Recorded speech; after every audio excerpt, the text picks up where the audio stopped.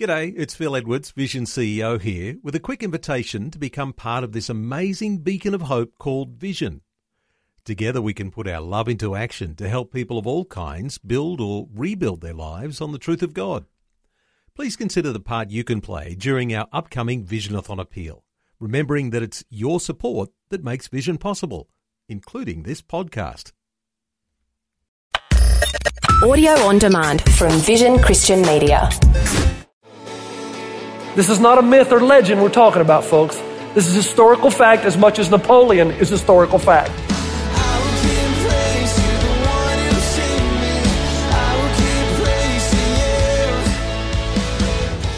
Hello and welcome to Today with Jeff Vines.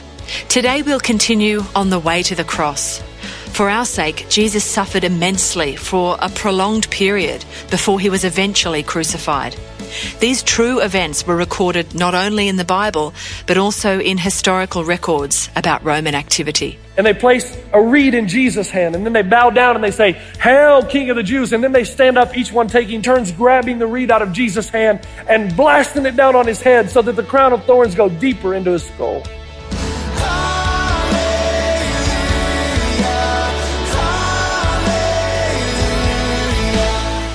This is Today with Jeff Vines as we continue on the way to the cross. He is bleeding all over. He's been wounded.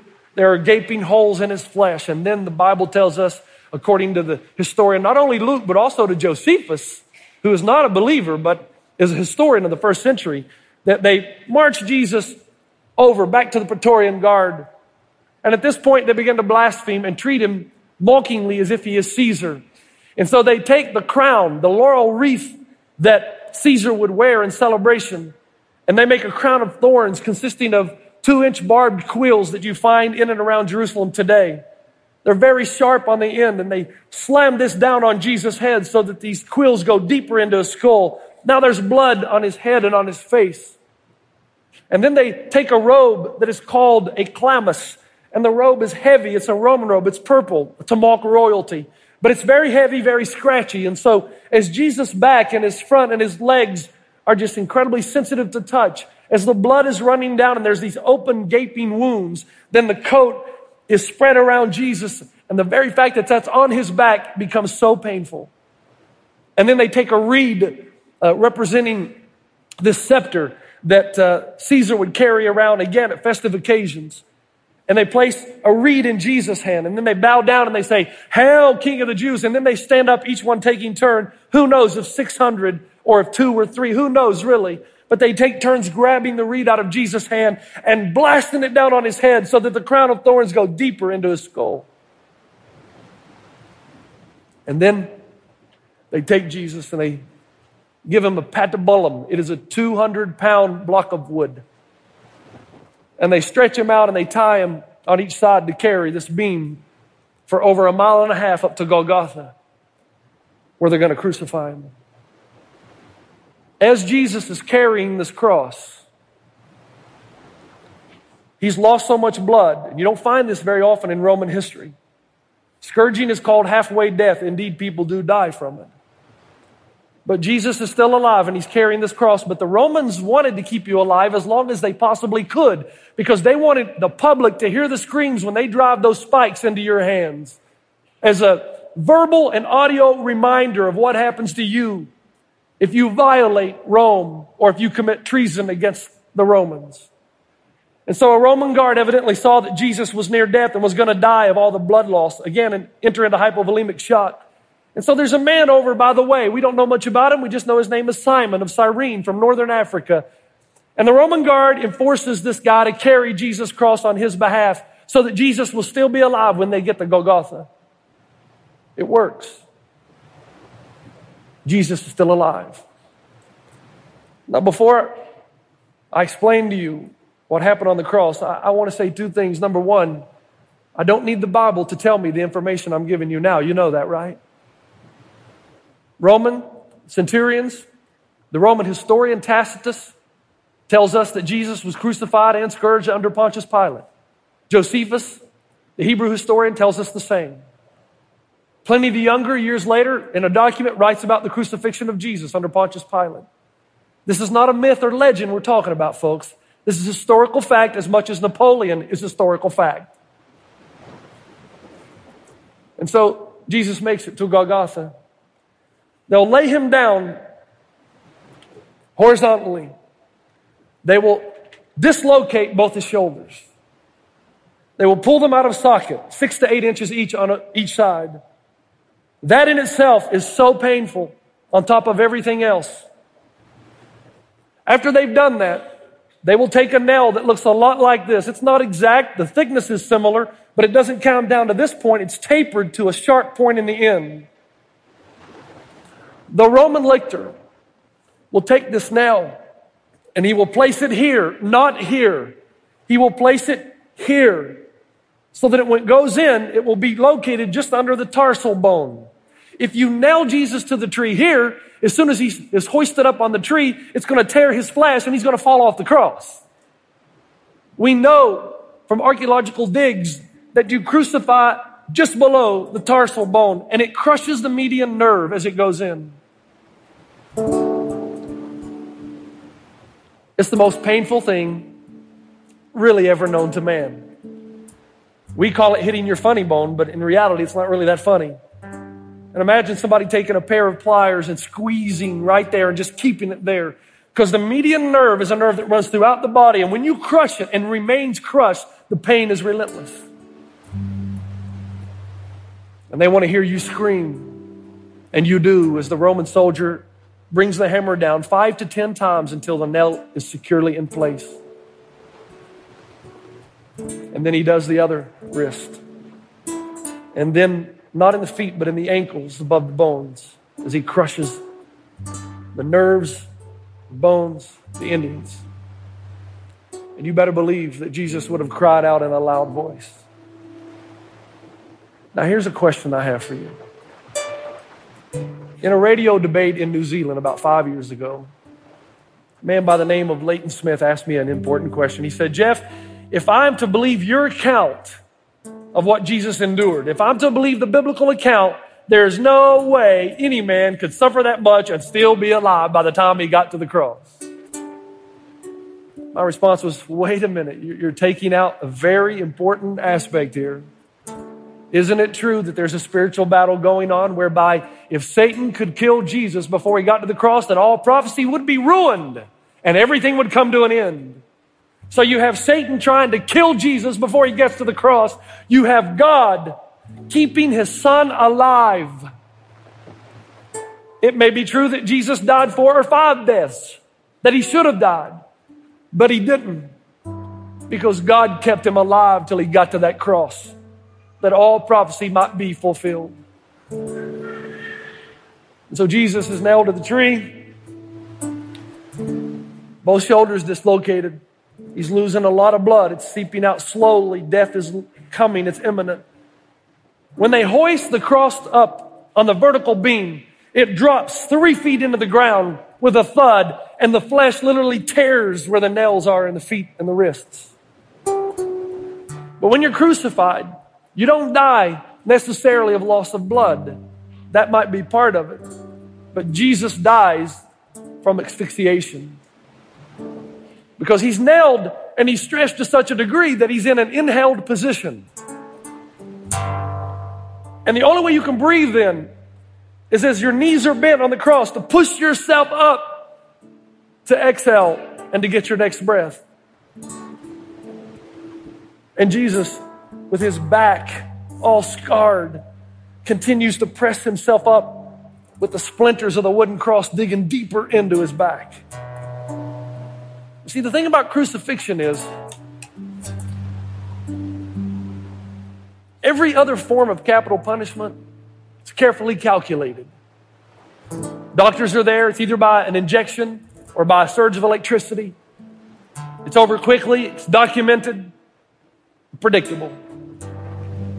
But everything we know in Roman history of crucifixion, you could have been on the cross from 3 to 6 to 9 hours trying to get your next breath and your next breath. Again, the pain was so horrible when they nailed Jesus to the cross. We get that word, English word, excruciating. X out of cruciating the cross. So a word evolves into our English word strictly because there was no other word to explain the pain endured when you're nailed to a tree. And yet even when Jesus dies, he shows us how to live, right? Because his attention is not on himself. It's on this thief over here who says, remember me when you come into your kingdom. Jesus says, done. He says, John, behold your mother. Mother, behold your son. He wants to make sure his mother is taken care of now that he's gone. And to all of us, he says, Father, forgive them. They don't know what they do. But in the midst of that, he cries out to his father, why have you left me? Feeling the separation from his dad for the first time to this degree. Dad, where are you? And Jesus would have known when he was close to death, when he could no longer push himself up on the cross and get his next breath. The heart would have started to beat rapidly. Jesus would have known death is near. I have no more strength, no more energy. And he says, it is finished. This is Today with Jeff Vines. We're hearing about Jesus on the way to the cross. Jesus was tortured in a way to keep him alive as long as possible. Let's continue with Pastor Jeff. Now, what is interesting about the end of the crucifixion is that Luke is a physician and a historian. And I believe he writes from a physician's point of view. Because when you die of asphyxiation on the cross, fluids rush to surround the membrane of the heart and the lungs. It's called pericardial effusion and pleural effusion. And when the Roman came up to pierce Jesus in the side, he didn't do it to kill him. He did it to make sure Jesus was dead. And when he removed his spear, what came out? Blood and water from the fluid surrounding the membrane of the heart and lungs. Why? Why did he do it? Why? The documented historical fact. This man, Jesus from Nazareth, who committed no crime. It just loved all people. Why do you do it? Why not just call the 10,000 angels down and show everybody who's boss? Why? Why does a father, albeit God the Father, not rescue his son? Well, what father in the room would not be close to a son or a daughter who was dying and you had the power to rescue and to save and you just turned your back and walked away? Why? For God so loved the world that he gave his only begotten Son, that whoever believes in him should not perish, but have everlasting life. He did it because he loves you. You know that, right? He loves you. Your picture is in his wallet and on his refrigerator. He looks into your eyes. He loves you. You say, well, Jeff, how does that show that he loves me? Because we have such a low view of the holiness of God. God is totally holy and pure. We would expect that of God. He doesn't make moral mistakes. And part of that essence of God requires that he separate himself from all known sin. In the same way that you as a human, you have to eat. It's part of your human essence. You have to eat to live. God, as part of his ontological essence or his nature, must separate himself from sin to be God. But that puts you and me in a bad position, because that means we're the object of his wrath. But he doesn't want us to be. He wants us to be the objects of his love. But how can he do both? He can't turn his head away from your sin. It's got to be dealt with. Folks, how profound is it? How great is this? The genius in the mind of God to say, how can I prove to these creatures that I love them? The greatest love in the human experience is paternal love. Maternal love. Father for a daughter, a son, a mother for her child. No greater love. So God says, I'm going to show them that I love them by giving my son. And instead of rescuing him, I'm going to turn away. Because if Jesus can make it to the cross, then they'll make it. The Hebrew writer tells us that Jesus endured the shame, the punishment, because he knew what was on the other side, the glory of you and me. When I was in New Zealand, I was teaching at a Bible college for the first year.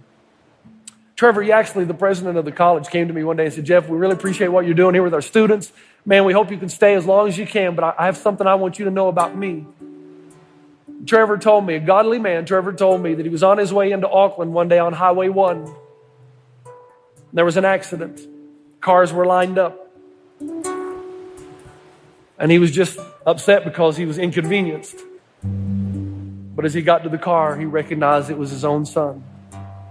And his son had been killed in this accident. Trevor told me the thoughts that came across his mind, and he kept saying, only if I was there, if I could have been there to stop it. But God was there. He was right there, and he didn't stop it because he loves you. Do you see that? And every time you have a bad week or a bad year or maybe even a bad life, God wants you to remember that when you stand up and say, God, you hate me, you don't love me because my life is tough. God says, wait a minute, I've already proven I love you. And although you may not understand it, I love you. And every time we think of the cross, it's a graphic reminder of the evil of our sin, a graphic reminder of how deep that is in the heart of God, but yet what he was willing to do to punish his own son on our behalf. Yeah. That's why I'm a Christian. Nobody else offers me a sin bearer. Nobody else takes away my sin. Everybody else tells me I got to be good and then maybe I might be accepted. This guy here, he tells me, no, Jeff, I've forgiven you on the basis of what my son did on your behalf. D.L. Moody was the great illustrator, great American preacher. His little girl looked up to him one time and said, Daddy, why did Jesus have to die?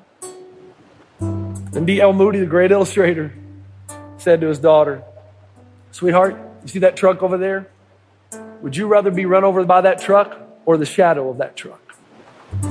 His little girl looked up and said, Daddy, why the shadow of the truck? Because that way it wouldn't hurt so much. He said to his daughter, Jesus had to die so that the truck of God's justice would not go over us, but only the shadow. Jesus was punished on your behalf, and make no mistake, you deserve it. But that punishment was exacted on his son, the ultimate form of love, so that you and I can live in the shadow of the cross.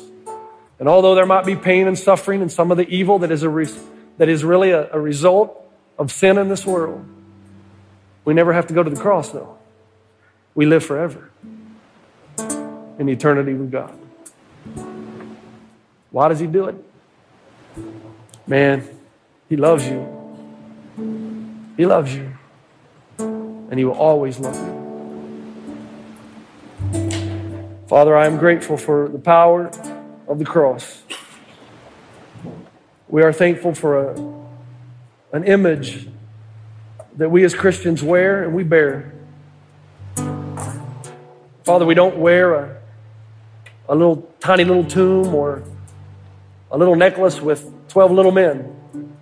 We wear a cross because we know it is at the cross where our entire eternity was changed. And no matter what happens in the here and now,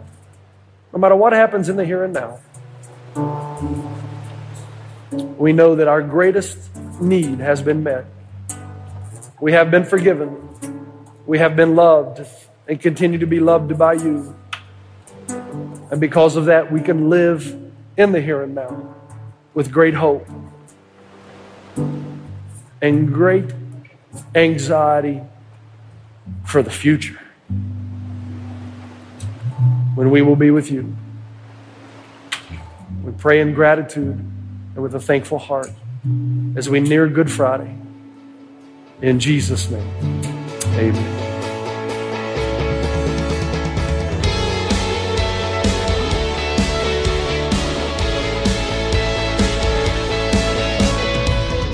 Thanks for joining us on Today with Jeff Vines. That concludes On the Way to the Cross.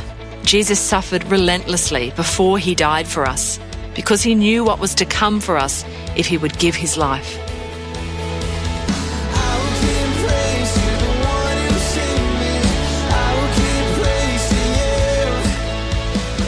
Today with Jeff Vines.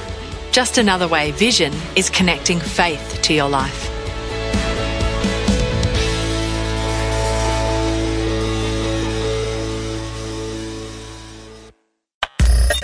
Thanks for taking time to listen to this audio on demand from Vision Christian Media. To find out more about us, go to vision.org.au.